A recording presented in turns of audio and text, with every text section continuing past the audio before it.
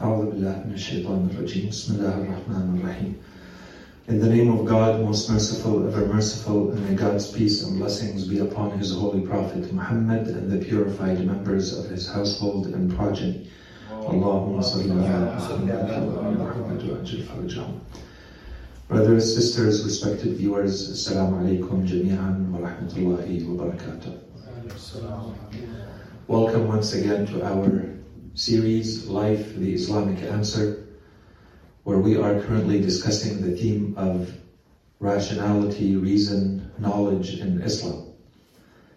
You will remember that we had reached the point where we were talking about the importance of understanding who to accept as a scholar or a teacher, and to view this discussion not only externally, looking at someone else and what characteristics and what attributes we have to find in them, but the moment we start to acquire knowledge in Islam, it means that we have to find ourselves somewhere in that path.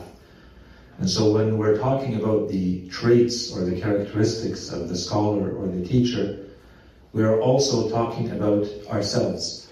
We have to see to what extent these traits, these characters, we find ourselves in them. We have to aspire to become all those traits, to find these traits in ourselves. We had reached the point the last time that we met, 2 weeks ago. Our last discussion, we looked at 2 points. We looked at narrations that covered 2 points. The first one was a narration from the Holy Prophet ﷺ when he was talking about understanding that the moment you become a good Muslim, there will be people who want to follow you. And the hadith, the Holy Prophet was telling his companions 14 centuries ago, there will be people who will be your followers and they will come to you from the ends of the earth. And so the Holy Prophet is giving very clear instructions. Be kind and be good to them. And so these are part of the traits, the characteristics that the Holy Prophet wants to find in his followers, and we have to find in anyone who teaches, that you have to teach with kindness and with mercy, and understand that what you have is something very valuable. Even if you may not have studied for a long time in this religion, the Holy Prophet is talking to all of his followers. He's telling them there will be people. At that time, Islam was not a worldwide religion yet. And he's telling his people will come to you to learn from you from the ends of the earth. And so when they do, be kind and be patient and make sure that you remind each other. Tawasaw bihim khayra. Make sure that you remind each other to be good towards them. And so this means that there's a collective dimension. It's not just individual. That together we have to work towards making sure that these teachings are reaching others. That was one discussion that we had. The second discussion was from a hadith coming to us from Imam Sajjad alayhi salam, Imam Zayn al-Abidin, when he is talking about the rights. As you will remember, Imam Sajjad alayhi salam left us this legacy called the Treatise of Rights, the Treaty of Rights, in which he explains the rights that different individuals in society have upon each other, even the right of Allah subhanahu wa ta'ala, the rights of your body parts upon you, and so on and so forth. And in there, at some point, alaykum assalam wa rahmatullah, alaykum assalam wa rahmatullah, Imam Sajjad alayhi salam, at some point he talks about the right of the young, the right of anyone who is younger than you. And we saw that the Imam says that the main right towards someone who is younger than you is that you are merciful towards them, that you show them mercy. And then the Imam explains, in what way do you show mercy? If you guys remember, Imam Sajjad says, you show them mercy in teaching them. That was the first trait that the Imam says. And this is once again a reminder of the importance of teaching and knowledge in our religion. We may come up with all sorts of ways to think that this is the best way to show mercy to a child or to your own child. Imam Sajjad alayhi salam says the best way the exemplary way to show that mercy to the child is to teach them. And then he goes into more detail. And we said in Arabic, it could mean two things. It could mean, the Imam is saying, you show them mercy while you teach them. So be patient, be kind, be gentle, be merciful when you teach them. That's one meaning. And there's a much more deep meaning, which is you show them mercy by teaching them. The act of teaching them itself is the mercy. Yes, of course you have to be merciful and patient and good while you teach them. But more important than that is that you show them mercy by teaching them, by making sure that the knowledge, the values, the principles, the beliefs actually get to them. And you learn from, and they learn from you in that way. That was the last discussion we had. So inshallah today we continue. We are now, I think, at lesson 23, 24 of the characteristics of this teacher or scholar. We're trying to wrap it up. So inshallah today we're going to add one more dimension. Inshallah we'll have time to finish it. And it's a dimension we started to talk about earlier. In this next hadith, you're going to see that it talks about a couple of points that we've talked in depth and in detail about, so we're not going to comment on them. We want to focus on the last part. Imam Sadiq alayhi salam, he says, قام عيسى ابن مريم عليه السلام في بني إسرائيل فقال يا بني إسرائيل لا تحدثوا بالحكمة الجهال فتظلموها ولا تمنعوها أهلها فتظلموهم ولا تعينوا الظالم على ظلمه فيبطل فضلكم. Imam Sadiq alayhi salam says, Prophet Isa alayhi salam, Prophet Jesus, peace be upon him and upon our holy prophet, he stood amongst Bani Israel, amongst his people, and he said, O children of Israel, do not speak of wisdom to the fools, for if you do, you would have acted unjustly towards wisdom. And then he said, and do not withhold it from its rightful people, the people of wisdom. Don't hold it back, share it with them, because if you do not, then you would have been unjust to them. And then, so those parts we've talked about at length in the past. Who do you talk to? Who do you share with? And how do you share this information? What's the best way? It's not just because you know something that you have to be talking about it to everyone you encounter all the time in any way. Right? And we went through a lot of hadith that talk about this. The wisdom of what you say, when do you say it, how do you say it, and to whom do you say it. The point of this hadith for us today is to add the social and political dimension that we wanted to cover quickly in today's lecture, and that's it, we will wrap up this topic. Prophet Isa ﷺ added, after those two statements that we've covered, and he said, and do not support the oppressor in his oppression, lest your favor is nullified. You have favor. Allah subhanahu wa ta'ala has bestowed a favor upon you by giving you knowledge. If the way you're using that knowledge is to support the oppressor, is to allow the oppressor to continue in his oppression, then your favor, this divine favor that you have, which is knowledge, is now nullified. Allah subhanahu wa ta'ala cancels out all of the favor that you have by carrying the knowledge, by being a scholar, by being someone who is knowledgeable. This trait is something we started to talk about many, many lectures ago, when we started to talk about the importance of knowledge. And how, when Islam talks about scholars, this is a warning that it repeatedly states, all the time. The moment you have knowledge, be careful from a few things. One of them is, be careful that this knowledge is not being used to help those who oppress. Ensure that your knowledge is not helping oppression, leading to more oppression. And we had lengthy discussions about why. Why does Islam focus on this? We said from the beginning, Islam focuses on anyone who gains power in society. And it adds a lot of warnings. One of the powers in society is that you have money. Money means power in society. You can do a lot more if you have money than if you don't. Islam doesn't say don't get money. It says go get all the money you want. But there are warnings. Don't abuse of that power that you now have. Make sure that it's always contributing to the good. Make sure that it doesn't contribute to evil and bad and corruption. So there's a lot of reminders about that.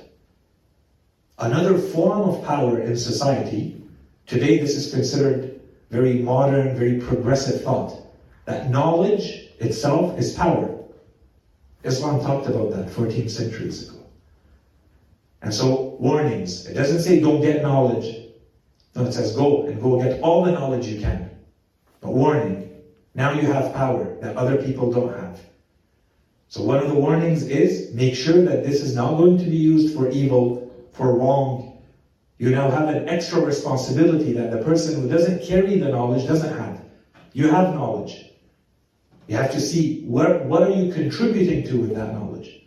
What is it leading to? Is it leading to more good in society? Is it leading directly to those who oppress to oppress more? You're enabling them? And we've said throughout history, you go back through the centuries, you see that those who are in power, and political rule is a form of power, and Islam talks about that. And more warnings the moment you are in a position of ruling over others. If you have political authority over others, you govern, you rule. Those who are in positions of power usually quickly realize that there are people who have a lot of knowledge in society, and that will contribute to their own power if they know how to use them. And so they are usually either generous with them, or they create conditions where they force them to use that knowledge that they have. This is well known. And so Islam pinpointed this from the beginning. And you see these constant reminders in its teachings. If you have knowledge, make sure that you are careful in who is benefiting from the knowledge that you are sharing. And make sure that it is not contributing to more oppression. And that it is not the oppressor who is becoming greater and more powerful in his oppression because of your knowledge.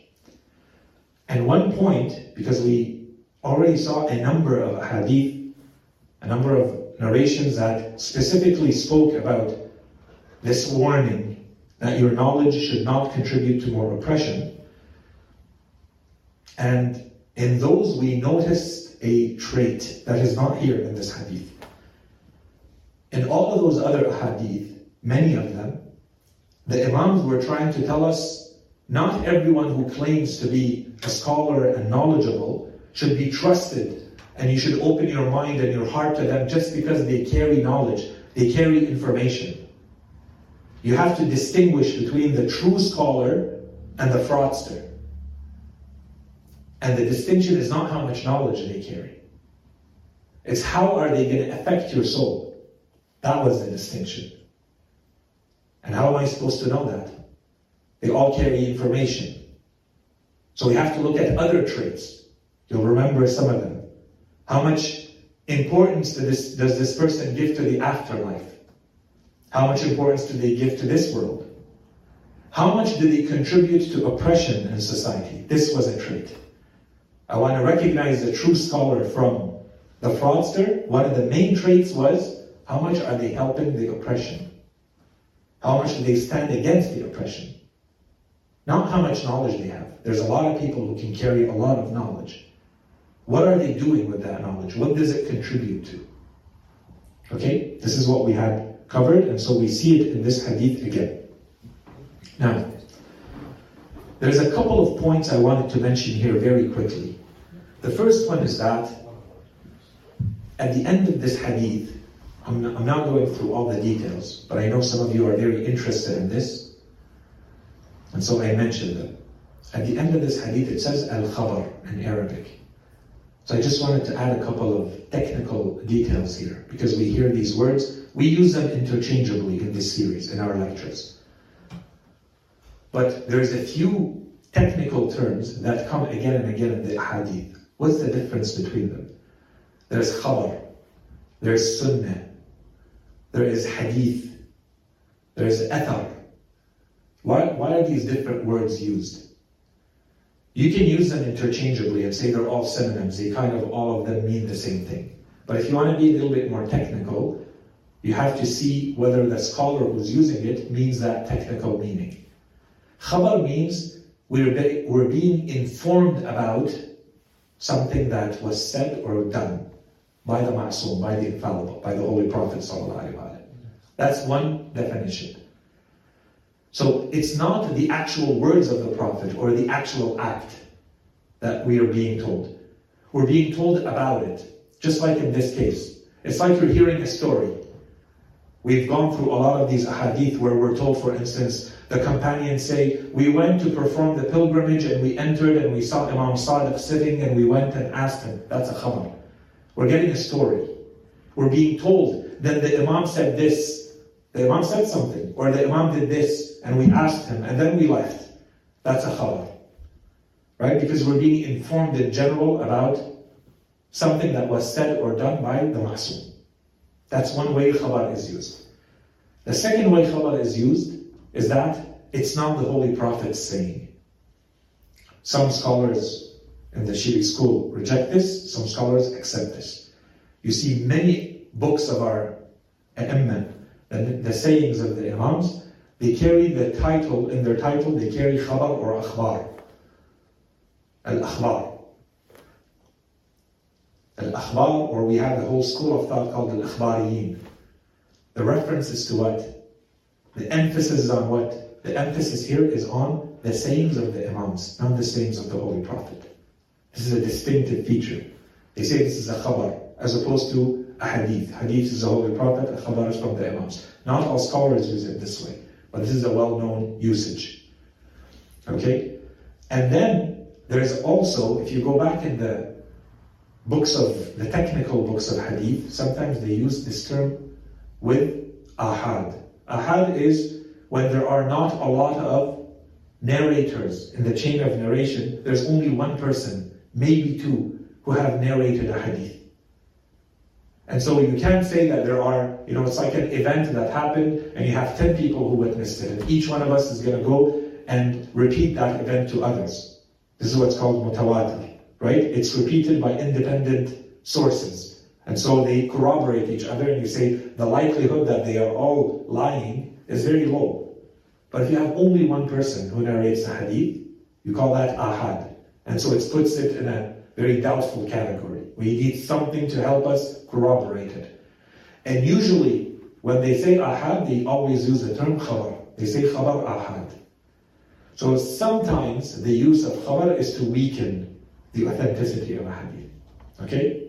This is something to keep in mind. Of course, sunnah means that the person who says this is sunnah, to them it's well established that this is something that the Holy Prophet did or said, for sure. They're very sure of that, so they call that a sunnah. For instance, when you see a book called Sunan al-Nabi, Sunan al-Tirmidhi, Sunan ibn Majah, right? He says, this is what I've looked at the whole life of the Holy Prophet, these are the things that I believe he truly said or he truly did. Okay, and so therefore, we can follow them. That's what we do. In addition to that, sometimes we have the term hadith. Hadith is specifically about the sayings of the Prophet. So it's sunnah, but sunnah could also be the act of the Prophet.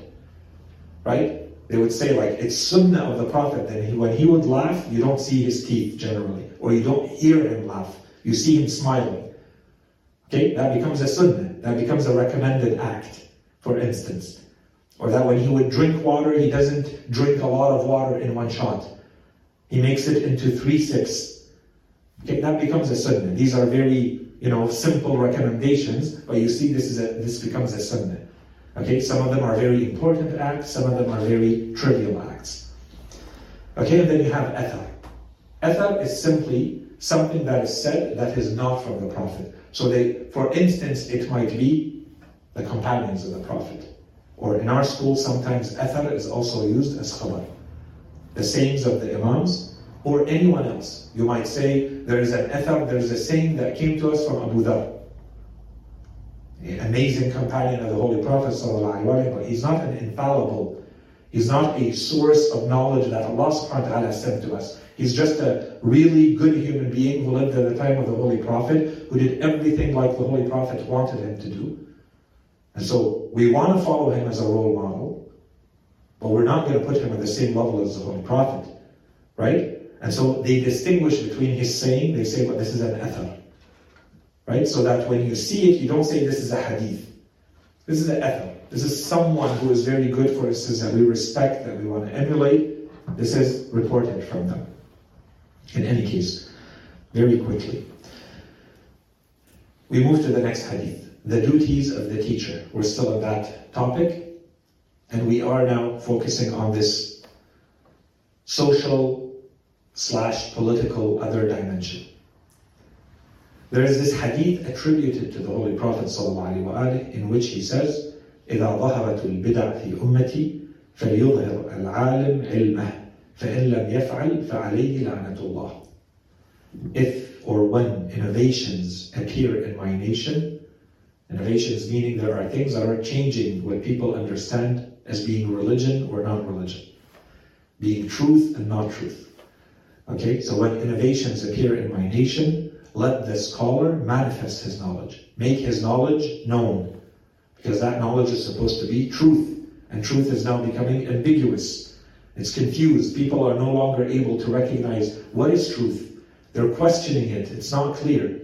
So he says, let his knowledge become manifest. Let him show his knowledge. This is when he shows his knowledge. For if he does not, the curse of God is upon him. This hadith is not very authentic. It's very well known. It's a very popular hadith. It's narrated a lot. But it's difficult to find a full, authentic chain of transmission all the way to the Holy Prophet ﷺ for this hadith. But I think it's important that we mention it because it's so well known and that we add this comment to it so that we know.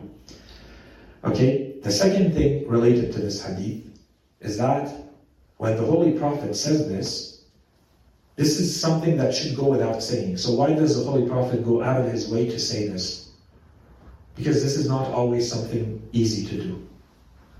This is an extra burden. This is an additional burden upon the scholar that he now has to tackle a topic, an issue that has become maybe controversial, that has become confusing for people. There are different camps, different theories, different thoughts. The Holy Prophet says, but this is your responsibility. You carry that knowledge. That knowledge comes with a responsibility. You have to show your knowledge here. If it's true that the truth is becoming lost, the truth is becoming confused, people are not able to distinguish this is right, this is wrong, this is true, this is untrue, falsehood. Okay? The second point, and this is something we talked about at length, we spent a few lectures on this, is that of course all of this always has to be done. We called it in one word, with wisdom. It's not just because you know that you have to talk. You have to see what's the most appropriate way for you to present the knowledge that you have. Who do you talk to? In what way? Which knowledge do you present? At what time? And what's the most effective way for that knowledge to actually influence people? To make them see the truth you're trying to see, or change whatever you're trying to change. And we're going to see a very clear example of this a little bit later. Regarding this same topic, however, we said this hadith is not very authentic. But there are hadith that are considered authentic depending on whether you look at the Sunni school or the Shia school. The Sunni school, there's two hadith that are considered authentic. So I wanted to go through them, and then I'll add the two Shia narrations that have to do with the same topic. And it's easy to compare the point of view of these hadith. In the Sunni school, we have this hadith in some of their narrations, some of their scholars, they say that this is a hadith that is authentic. إِذَا ظَهَرَتِ الْبِدَعْ وَلَعَنَ آخِرُ هَذِهِ الْأُمَّةِ أَوَّلُهَا فَمَنْ كَانَ عِنْدَهُ عِلْمٌ فَلْيُظْهِرْهُ. And in another version, فَلْيَنْشُرْهُ فَإِنَّ كَاتِمَ الْعِلْمِ يَوْمَئِذٍ كَكَاتِمِ مَا أَنزَلَ اللَّهُ عَلَى أَوْ مَا أُنزِلَ عَلَى مُحَمَّدٍ. So the Holy Prophet in this narration, he would be saying, if innovations arise, and the latter of this nation, those of this nation who will come at the end, will curse the former, those who just came before them. If there are so many innovations happening that those who come after are now cursing those who came before them because they're basically blaming them for these innovations, then whoever possesses knowledge should manifest that knowledge, should make that knowledge clear, spread it. For the one who conceals knowledge at that time is no different than the one who conceals what was revealed to Muhammad sallallahu alaihi wasallam. This is what the Holy Prophet is saying. In one way, if you go through the commentaries about this hadith, it's in short talking about fitan, or the calamities and the difficulties and the issues that become very confusing for most people when they happen. Okay, and that's a whole category of a hadith related to that. Perhaps it's related to the end of times, perhaps not. Okay, so this is one point. The second point is the reference that the Holy Prophet is making. Here he is making a clear reference to a number of verses in the Holy Quran that talk about those who conceal that which was revealed to Muhammad. That's how he ended the hadith, sallallahu alaihi wasallam. What did he mean by that? He's referring to verses of the Quran that talk about those who concealed what they knew about what is being revealed. What is being revealed? The Holy Quran. What did they know? إِنَّ الَّذِينَ يَكْتُمُونَ مَا أَنزَلْنَا مِنَ الْبَيِّنَاتِ وَالْهُدَى مِنْ بَعْدِ مَا بَيَّنَّاهُ لِلنَّاسِ فِي الْكِتَابِ. Allah subhanahu wa ta'ala talks about those who were at the time of the Holy Prophet, who knew that a prophet would be sent. They knew the prophecies, they knew the signs, and they recognized them. And they had a lot of knowledge that could help people accept this guidance. But they hid it, they kept it concealed. Allah subhanahu wa ta'ala in those verses, He says, those are the ones that the curse of God will be upon, and the curse of the angels, right? And those who curse. And there are multiple verses in the Quran that talk about this. The idea is the same in all of those verses. There are people who knew, but they kept their knowledge hidden. So the Holy Prophet is saying, when this is going to happen, the same pattern applies. You have knowledge, but you're keeping it to yourself, you're keeping it concealed, when you should be displaying it. You should be making it manifest so that people recognize the truth. Otherwise, the curse of God is going to be upon you. Okay? And there's multiple verses. If you want to go back, for those who are interested, in Surah Al-Baqarah, verse 159, in Surah Al-Imran, 3:187, وَإِذْ أَخَذَ اللَّهُ مِيثَاقَ الَّذِينَ أُوتُوا الْكِتَابَ لَتُبَيِّنُنَّهُ لِلنَّاسِ وَلَا تَكْتُمُونَهُ. Right? Allah subhanahu wa ta'ala took the covenant of those who were given the book, that you shall show it or display it to the people, and that you will not conceal it. But of course they broke the covenant. When they initially said, of course we accept the covenant. So Allah subhanahu wa ta'ala is talking about the same pattern. And that's why the Holy Prophet refers to that. He says, don't be like them. When you are at a time when there are innovations appearing and you have knowledge that can help people recognize the truth, don't fall in this category of those who concealed the truth. Then they became worthy of the curse of Allah subhanahu wa ta'ala. Okay, that's the first hadith. The second hadith says, إِنَّ لِلَّهِ عِنْدَ كُلِّ بِدْعَةٍ تَكِيدُ الْإِسْلَامَ وَأَهْلَهِ مَنْ يَذُبَّ عَنْهُ وَيَتَكَلَّمْ بِعَلَامَاتِهِ فَاغْتَنِمُوا تِلْكَ الْمَجَالِسِ بِالذَّبِّ عَنِ الضُّعَفَاءِ وَتَوَكَّلُوا عَلَى اللَّهِ وَكَفَى بِاللَّهِ وَكِيلًا. This is, again, a hadith that is only found in Sunni sources, and it says, for every innovation that undermines Islam and its people, every time an innovation that is dangerous to Islam appears, God has those who will protect. Alaykum as-salam wa rahmatullah. God has people who will protect this religion and its people, and who explain its signs, who explain this religion to people. So seize those gatherings and defend the weak. And you remember at the beginning when we talked about knowledge, we said, when you see this weakness, Islam is not talking about a physical weakness, right? When it talks about weakness in the ahadith, it's talking about weakness in belief, weakness in knowledge, weakness in argument. There's always a duty upon the scholars to help the weak. Who are the weak? The weak in knowledge. The weak are those who are influenced by the arguments that they hear and they don't know how to counter them. And so they fall for whatever they're hearing, even though it may be evil, even though it may be falsehood. Okay? So in this case, the Holy Prophet is saying, this is going to happen. Innovations will appear. When those innovations appear, Allah subhanahu wa ta'ala always will have people who will defend this religion and its people. So the Holy Prophet says, so seize those gatherings. Make sure that you are a part of those gatherings where this knowledge is being shared, so that you are benefiting from it and that the innovations are not affecting you. And defend the weak. So seize those gatherings and defend the weak. And then he says, put your trust in God, for God is sufficient as protector. We said these are two Sunni ahadith. I wanted to counter them with two Shi'i ahadith that we find about the same topic.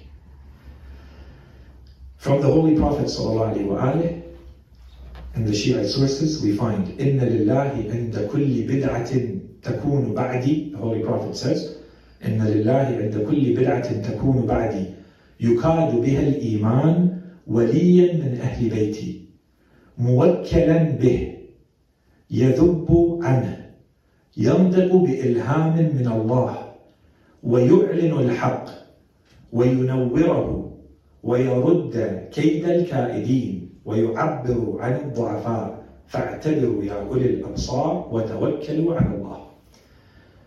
The theme is very similar. The manner in which the hadith is said is very similar. But there are details here that are not found in the other hadith. He says, indeed, the Holy Prophet is saying, indeed, with every innovation that will occur after me, which is intended to undermine faith, right, to destroy Iman, to destroy this religion, there is an appointed leader. There is an appointed guardian from the people of my household who has been assigned to uphold the faith and to protect it, speaking with divine inspiration. He proclaims the truth. He sheds light upon it. He thwarts the plots of the plotters. He advocates for the weak. So take heed, O people of insight, and rely upon God. Okay, so the main distinction here is that in the previous hadith, there's no contradiction between the hadith, by the way.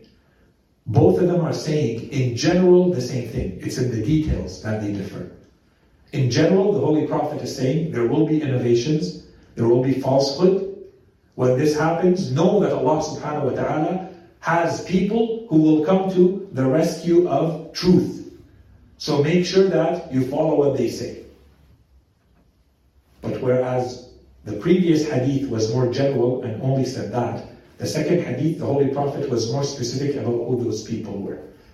So when we look at them, we can only say that those traits match what we believe in our imams. And that's why when we began this discussion, we said as much as we want to take knowledge from those who have knowledge, the only true source of knowledge is the Imam. Everyone else, to the extent that they represent the Imam, to the extent that their teachings match the teachings of an Imam, then we accept them and we accept their teaching. Not because of who they are. We couldn't care less about who they are. They're people like you and I. What we care about is how much they represent the truth. That extent, that's sacred to us. To the extent that they represent the Quran, we accept them 100%. To the extent that what they're saying represents the teachings of Ahlul Bayt, we accept it as 100% truth. The rest, and this is why we spend time trying to be so meticulous, is this the teaching of Ahlul Bayt or not? Right? And so here the Holy Prophet, when you go to the Shi'i version of the hadith, is being very clear. Who are the people who are going to come to the rescue of this faith? The Imams themselves. What about everyone else? To the extent that they represent the knowledge of the Imams. That you can say, this person carries the knowledge of the Imams. Okay? This is the first hadith. The second hadith. عن يونس بن عبد الرحمن قال مات أبو الحسن عليه السلام. We need to explain this hadith quickly because this hadith deserves a lecture on its own. مات أبو الحسن عليه السلام وليس من قوامه أحد إلا وعنده المال الكثير. I'll read it entirely in Arabic and then I'll repeat it in English. وليس من قوامه أحد إلا وعنده المال الكثير، فكان ذلك سبب وقفهم وجحودهم لموته. وكان عند زياد القندي 70,000 دينار، وعند علي بن أبي حمزة 30,000 دينار. قال: فلما رأيت ذلك وتبين الحق وعرفت من أمر أبي الحسن الرضا عليه السلام ما علمت، تكلمت ودعوت الناس إليه.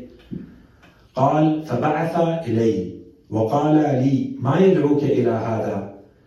إن كنت تريد المال فنحن نغنيك. وضمنا لي 10,000 دينار وقال لي: كف. فأبيت وقلت لهم: إنا روينا عن الصادقين عليهم السلام أنهم قالوا, the point of the hadith, إذا ظهرت البدع فعلى العالم أن يظهر علمه، فإن لم يفعل سلب منه نور الإيمان. وما كنت لأدعى الجهاد في أمر الله على كل حال، فناصراني وأضمر لي العداوة. Okay, so there is this companion who says, I was alive at the time of Imam al-Kadhim alayhi salam and Imam al-Rida alayhi salam. His name is Yunus bin Abd al-Rahman. So he says, now that we know this part, we know what's happening at about when in history, he says, Yunus Abd al-Rahman says, when Abu al-Hasan, so he's referring to our seventh Imam, Imam al-Kadhim alayhi salam. He says, when Abu al-Hasan passed away, those who administered his affairs had a great wealth in their hands. We know that Imam al-Kadhim alayhi salam spent many years in jail. And so those who represented the Imam to the people, they controlled a lot of the affairs of the Imam. The Imam was not present among the people. The Imam was in jail. And at that time, many of the people who were followers of the Imam, their financial affairs were a lot better than there used to be at the time of previous Imams, for all sorts of reasons. So people are sending their charity, their sadaqat, their khums to these representatives of the Imam. So at the time of the death of Imam al-Kadhim alayhi salam, this narrator says, if you would go to look at the representatives of the Imam, people like you and I, who had studied religion and become scholars, and people recognize them as scholars, this narrator says, all of them still had huge amounts of money with them, because people had given them that money to tell the Imam, so that the Imam administers the affairs of his followers. But the Imam passes away, and those people still have the money. So who should tell them what to do with that money? The next Imam, Imam al-Rida alayhi salam, his son, right? What did they do? They said, this is the end. There are no more Imams. And they created a new version of religion. They became the Waqifah.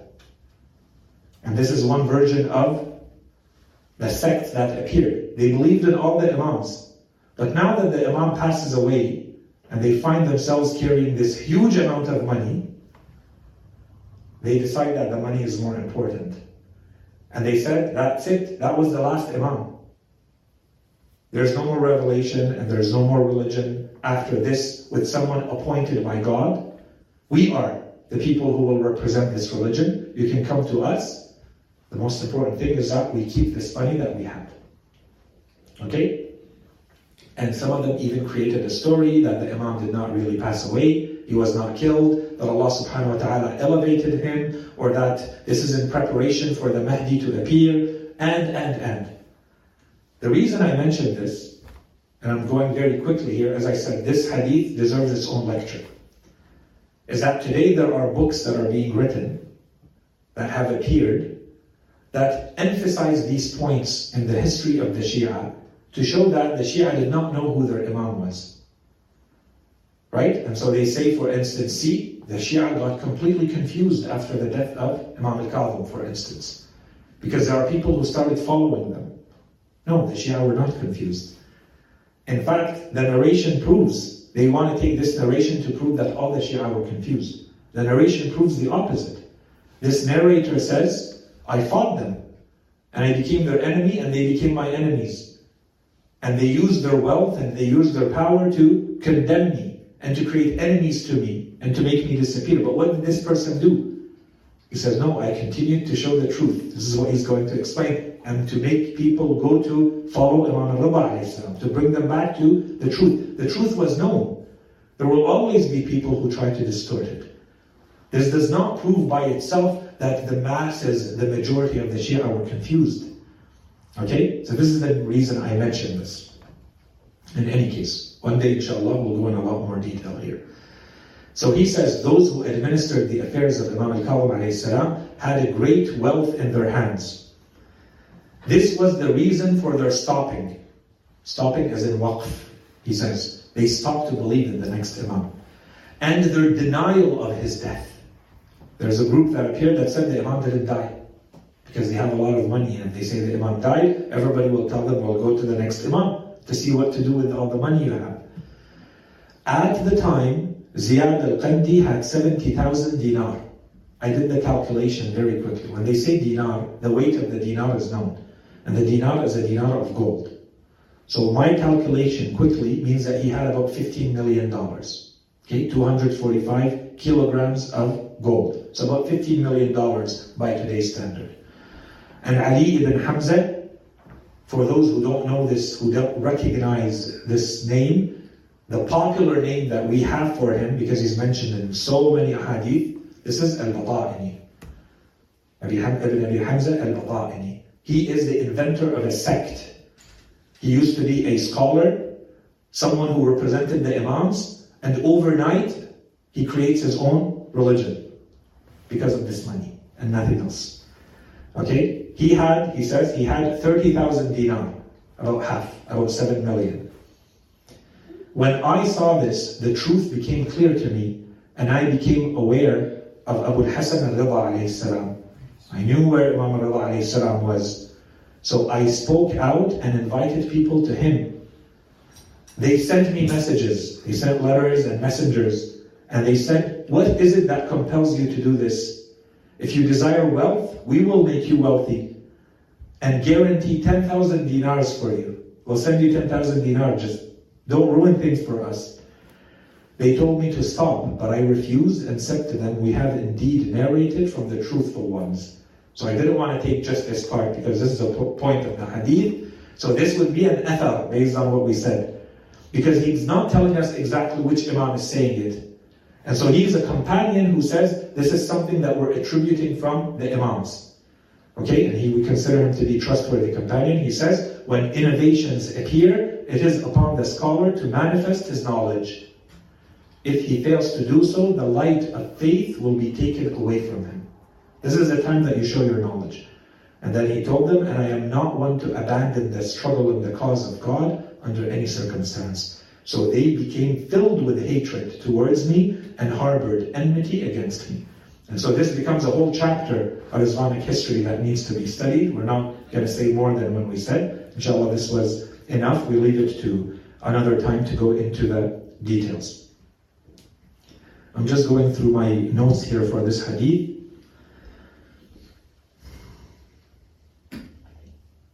Yeah, I think there's a lot to be said about this chapter of Shia history. We're going to skip over the details. I think the point of the hadith is clear to all. Okay, we're talking about this responsibility that the scholar has to use their knowledge to make sure that people can distinguish between right and wrong, between truth and falsehood. And maybe we can end, even though this is a longer, we can make it quick, inshallah, and not take too long, and end with this last narration, and then we'll wrap up this topic as we said. This is the famous khutbah sermon from Imam Ali alayhi salam called Ash-Shaqshaqiyya. In it, the Imam talks about the social and political and knowledge responsibility of the scholar. Okay, but we need to know a little bit about the context of this khutbah. So I'll go through it very quickly, just the points that are relevant to what we're discussing, and we leave the khutbah to another time.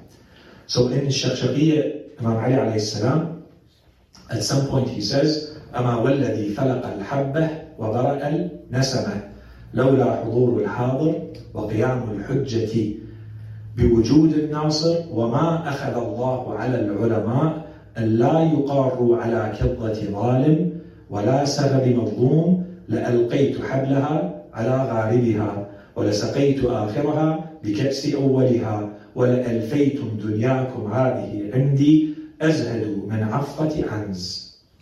Okay, this is the passage when the Imam says وَمَا أَخَذَ اللَّهُ عَلَى الْعُلَمَاءِ أَنْ لَا يُقَارُوا عَلَى كِظَّةِ ظَالِمٍ وَلَا سَغَبِ مَظْلُومٍ.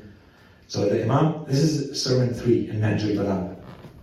Okay, it's a longer passage than the one we're reading. We're reading a small paragraph in it at the end. He says, I swear by the one who split the grain. Okay, so he starts, and this is a famous manner of swearing of Imam Ali alayhi salam. He often used this, and the Holy Quran uses إِنَّ اللَّهَ فَالِقُ الْحَبِّ وَالنَّوَى. Right? So Imam Ali alayhi salam says, أَمَا وَالَّذِي فَلَقَ الْحَبَّ. Okay, so he swears by the one who splits the grain to create food and to create sustenance from a grain. Right? So it's a very powerful and very eloquent manner of swearing by God. It doesn't say, I swear by God. It says, I swear by the one who split the grain and the one who وَبَرَأَ النَّسَمَةِ. And nasama is the light breeze, the air, the gentle air. That's the nasama. But usually when it's used, or how it's used by Imam Ali alayhi salam, he's not talking about just air. He's talking about the air that is giving you breath, that is giving you life. So in another way, he's saying, I swear by the one who split the grain and who created the breath of life. Or the other way to understand nasama is who created living beings. Or more especially, who created human beings. Okay, all of those can be meanings of nasama. So this is the swearing of the Imam. He says, were it not for the presence of the masses, لولا حضور الحاضر.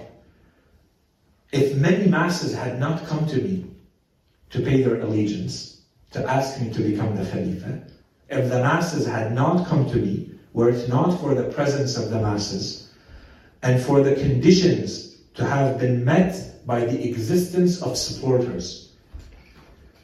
If there weren't so many supporters who now appeared for my cause and for me to become a Khalifa.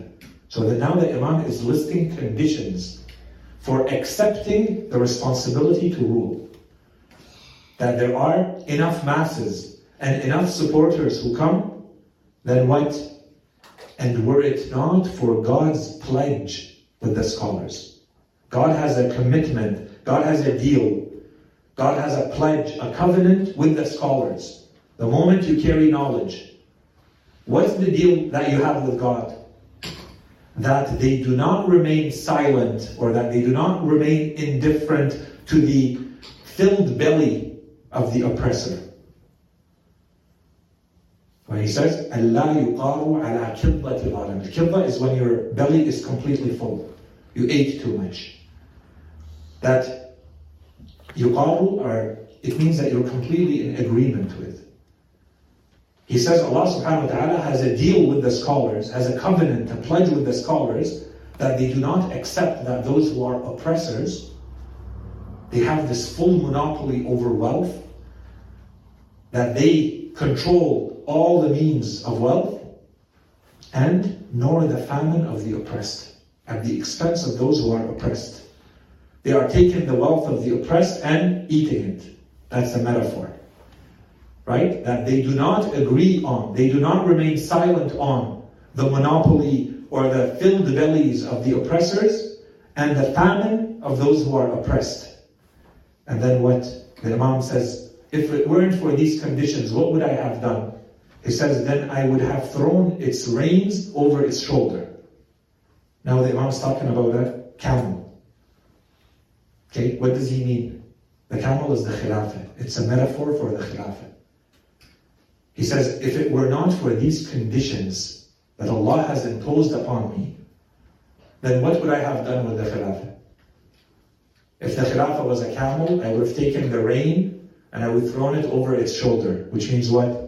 Which means that I don't care about it. The moment the reins are let go, the animal can go wherever it wants. Right? You no longer control the animal. You don't care about that animal.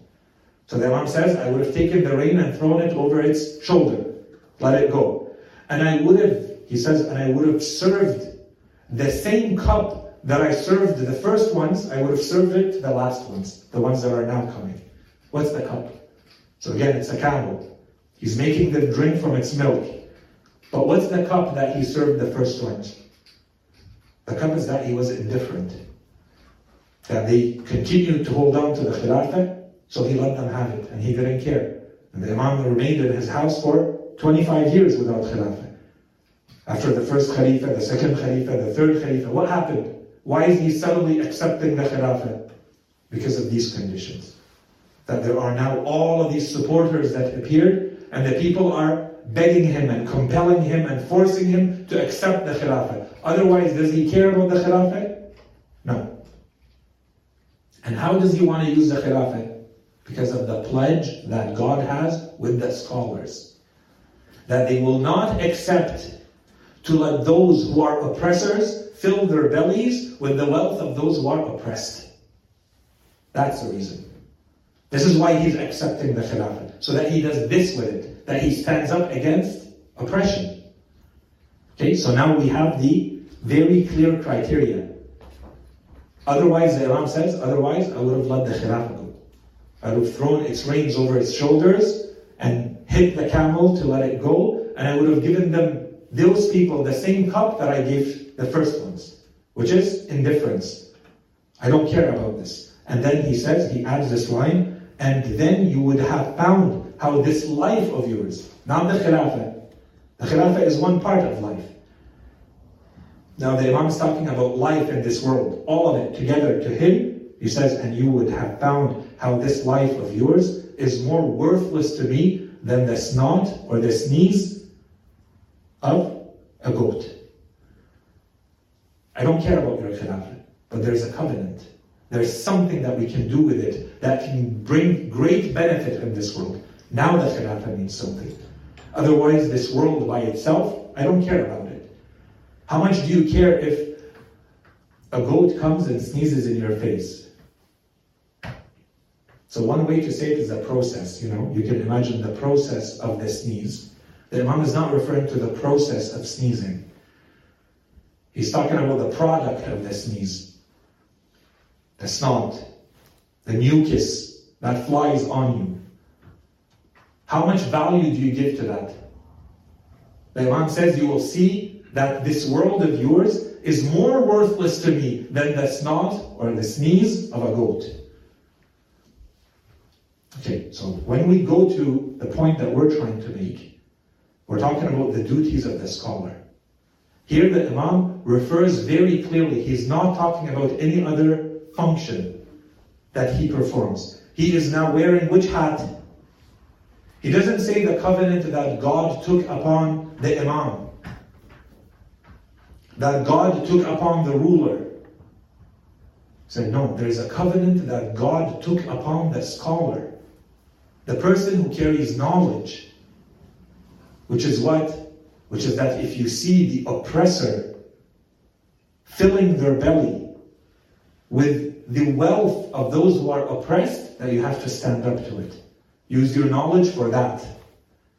Because of this, and because that by itself is not enough. And that's the problem. The Imam knew this all along. The Imam didn't just wake up 25 years after the death of the Prophet to realize that God has this pledge with him as a scholar. So what's the difference? The difference is that now there are supporters. Enough people have come to enable the Imam to do something about this. So we can come up with all sorts of theories about this, as our scholars do. Because we can say the role, and we went through all the duties and all the roles of the scholar or the teacher in Islam. And we said, it's easy to look outside. We're always looking at, is that scholar doing his role? And is this one a better scholar? Or that these duties and these traits are not about other people. They're about us. Based on how much knowledge I have, this applies to me. And based on how much knowledge you have, this applies to you. Every duty, every responsibility of the scholar is applying to you, to the extent that you have knowledge. the more knowledge you have, the more this applies to you. And so the Imam is saying the difference now, 25 years after the death of the Holy Prophet, the only difference is that now there are supporters. They were not there at the time of the first Khalifa. They were not there at the time of the second Khalifa. And inshallah one day, we go into a lot more detail here. I don't want to spend too much time on this.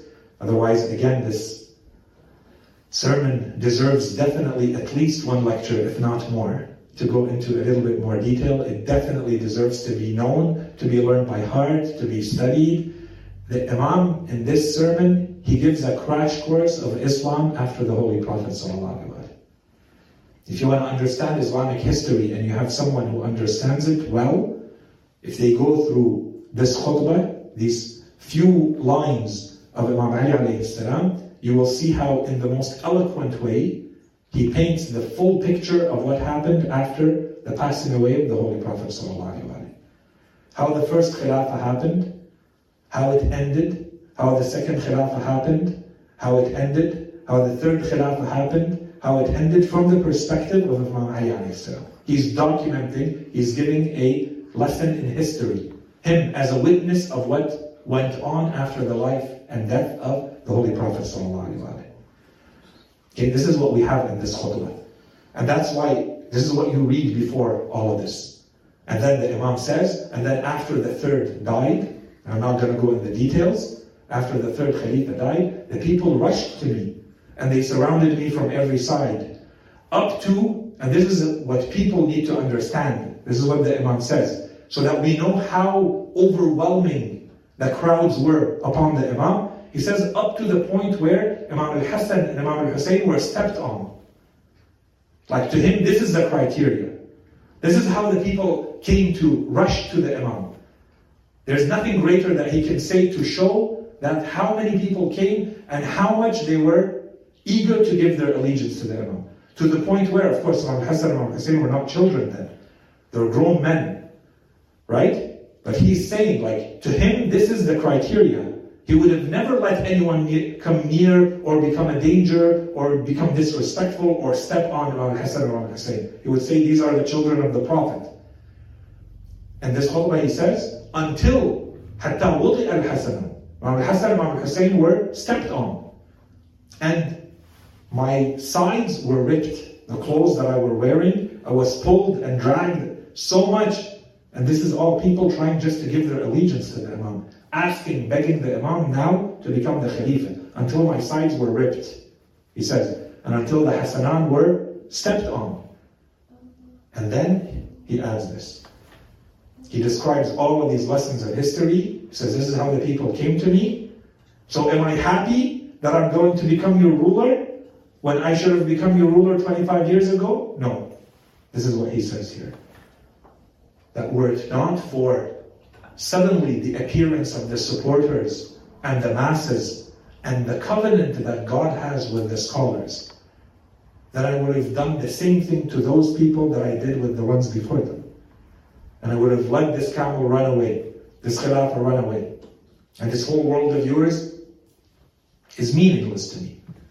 It's not about this world, unless you do something good with it. Unless you stand up for injustice. Now, the only things I'll end with this, otherwise there's so much more to say about this khutbah. It deserves definitely to be studied. The authenticity of the khutbah, its name, just so that we understand its significance. The end, the part right after this, one of the main narrators of this khutbah is Abdullah ibn Abbas. He's the one who says, Imam Ali alayhi salam stood in Kufa in one version, or in another version, a little bit outside of Kufa. And all of our big scholars who have studied this khutbah, they say this is a khutbah that the Imam would have given towards the end of his life.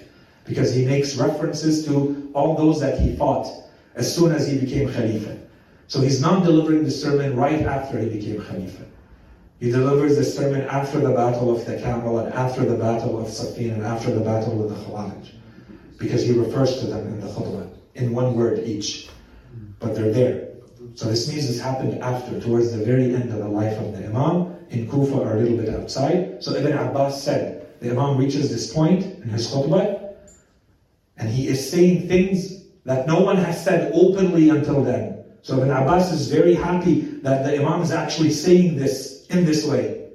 He says, and then a man came to the Imam and gave him books or letters that the Imam wanted to answer. There were questions that had come to the Imam. So the Imam wanted to answer them, so he stopped talking and was about to come down. So Ibn Abbas said, so I asked the Imam, I told him, why don't you just continue with the khutbah and finish what you were saying? And then the Imam said this word, Hayhat innama hiya shaqshaqatun. Right?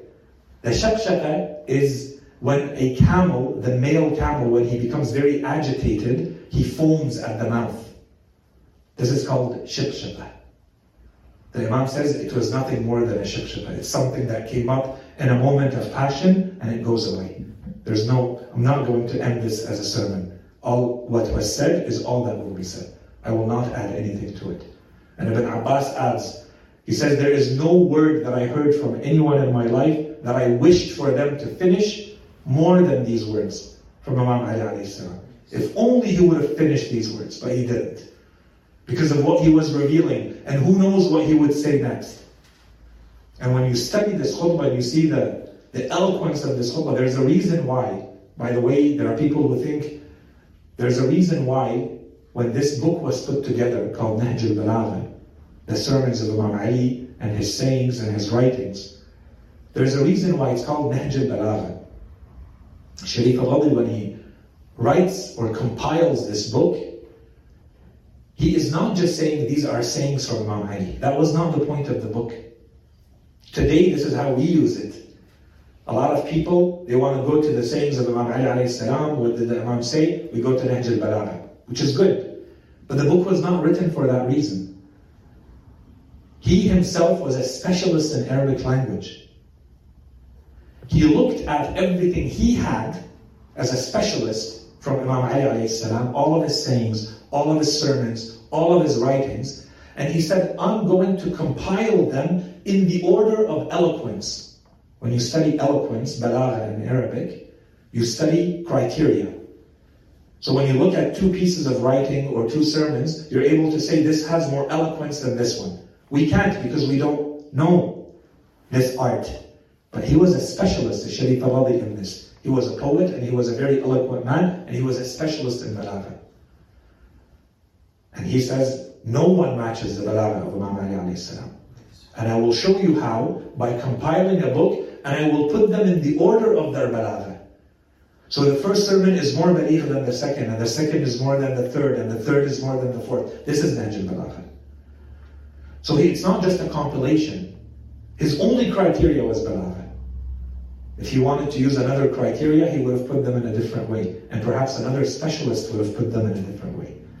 Right? So in Nahj al-Balagha, Sharif al-Ghadi, he puts this sermon, al-Shaqshaqiyya, as number 3. This is significant as well. There's a reason why. The expressions, the metaphors, the manner in which the Imam, the words he uses to describe all of this, they're incredible. Every word requires a whole study. Why did the Imam choose this word? Why did he say it in this way? That carries meaning. Okay? The last points I wanted to make, and I'll stop with this, is that when we say at the end, we were saying that the Imam is saying that there's a clear responsibility upon the person who carries knowledge. That responsibility is humanitarian, that responsibility is social, that responsibility is political. Yes, it's there. Sometimes people only take that part. And they say, therefore, every person who carries knowledge must act based on that knowledge. But if you do that, you're missing the conditions that the Imam gave. Part of the condition is that you understand you have a covenant with God. This is your religious duty, your moral duty towards the knowledge that you carry. No problem. But the Imam himself gave another set of conditions. He said, if it were not for the supporters, and were it not for the masses to come, quality and quantity of people, you have enough people who can do enough influence, enough work. Now it becomes compulsory upon me to accept your khilafah. Now I must become your ruler. Because there are enough people who have come requesting it. Otherwise, the condition is not met. Otherwise, there is no duty. So the duty is not without conditions. The duty is not automatic. Just because you have knowledge equals you must therefore become a ruler and act, for instance. No. And the proof beyond the words of the Imam is the life of the Imam. That for 25 years, he did not play this role. That condition was not met. Is it because the Imam did not have the knowledge, or he did not understand his duty? No, of course not. It's because this condition of having enough supporters who by themselves want the Imam to perform this role, and they tell him, we will support you in performing this role, then the condition is not met. And the Imam considered this to be futile. Understood? Clear? Okay, let's stop here, inshallah. With this, we wrap up the topic of the duties of the scholar. I think we've been talking about this specific one for 5 or 6 lectures, inshallah. We continue the next time we meet with the rights and the merits of the scholars. And inshallah, we'll go quickly over those so that we can start moving towards the types of knowledge that our religion encourages very strongly its adherents to acquire. وصلى الله على سيدنا محمد وعلى آله الطيبين الطاهرين. Questions, concerns, comments?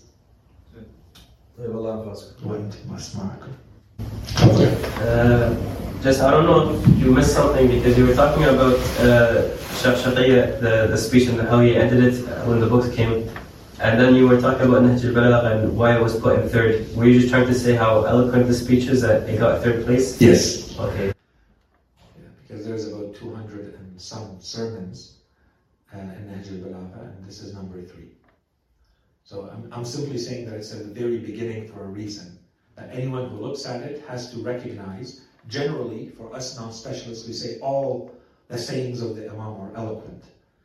But they're not at the same level of eloquence. Based on the criteria of eloquence, you can actually rate them. Okay, so even based on like completely objective, we put religion aside, we just look objectively at Balagha, this sermon, and there's a reason, like there's a link between this and the discussion I didn't want to have, which is the authenticity of this sermon. So this is one of the sermons that is directly attacked by many non-Shia, and they say this is one of the fabrications of Sharif al-Ali. When there are proof, if you go and study the authenticity of this khutbah by itself, the Shafshaqiyya, it is present in works, in Sunni works, 200 years before the birth of Sharif al-Ali. But it's attacked not because the chain of transmission is weak. The eloquence of the khutbah itself proves that it is not from Sharif al-Ali. That's a major criteria. In addition to the fact that we can find it in previous works. It's attacked because of the political content of the khutbah, which the Imam did not really directly address in this direct way anywhere, except in this khutbah. So it's important for us to establish that it's authentic, and it's important for others to dismiss it and to say this is a fabrication. And may the best win. Inshallah, we leave it to another time to go through it to establish its authenticity. For the Nahj al-Balagha as a book, we people who speak Arabic as first language and have knowledge, I can guarantee none of us has any chance, let's say, to see even 1/4 of it. Maybe the most major ones always mentioned in lectures or Muharram or whatever, any of the scholars will bring up maybe few of them. That's why there is, even for Arabs, people who speak Arabic language as first language, Sharh Nahj al-Balagha. Yeah. There is neat explanation for those sermons mentioned in there. And still, with so many explanatory books about it, it's not easy to read. It's a treasure, honestly. Yeah. It's almost impossible just to read a sermon and think that you have understood everything that it says. For this lecture, I consulted many commentaries. I'm not repeating everything in them. I'm just focusing on the parts that we covered. But I assure you, just for these little bits and pieces, I have to make sure that I go through many commentaries so that we understand it from every angle. There's layers upon layers of meaning in these sermons. And so you need people, and usually generations of scholars working. I take what you did, and then someone takes what I did, and they build on it so that we get to the full meaning of it. And this is what happens with all of these works. أحسنتم.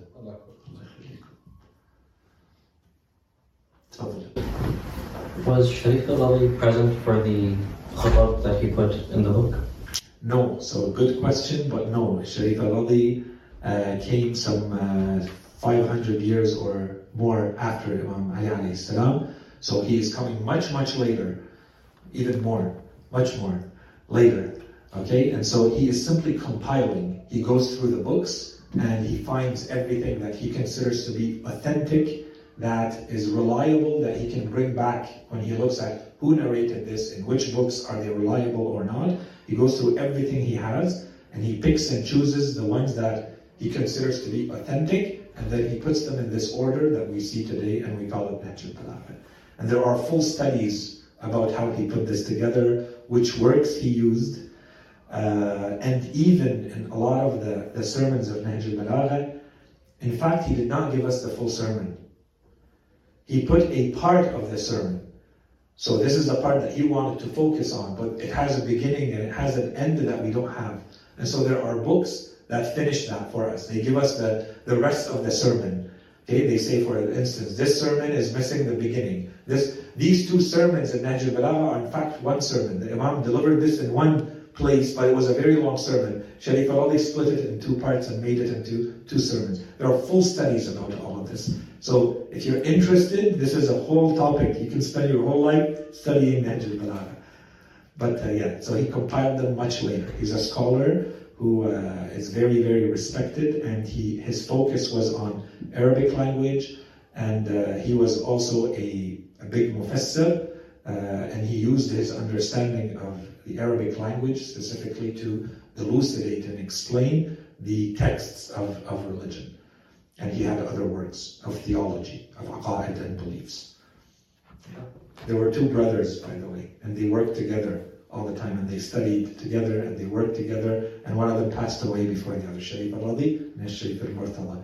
One day maybe we tell their story. It deserves to be told. Question. When Imam Ali says, "I told the people, ask me before you lose me," I wondered, was it when he assumed political office or before? I don't think that anyone has specifically said when the Imam said those words. I would assume, however, that it was most likely after. Yeah. Is there a reason why you ask, or just in general? Something, I forgot what the reason was, but something in the speech, in the lecture. Yes, that there's a duty, right? It has to do with the duty to share that knowledge, and in fact, this is another disastrous calamity, that instead of people asking things that were valuable, you see those who Muawiyah had planted, they would stand up. They were well-known spies that Muawiyah had put to watch every movement of Imam Ali alayhi salam. They would stand up and they would ask the Imam very silly questions like, how many hairs are on my head? Right? And so instead of, what would you would dream of that situation. You would dream to see, okay, what good question did the people ask when the Imam would tell them, ask me before you lose me. I am more knowledgeable of the ways of the heavens than I am in the ways of the earth. I know the roads of the heaven better than I know the roads of the earth. Ask me. And this is the question that they ask me. So. وصلى الله على سيدنا محمد وعلى آله الطيبين الطاهرين.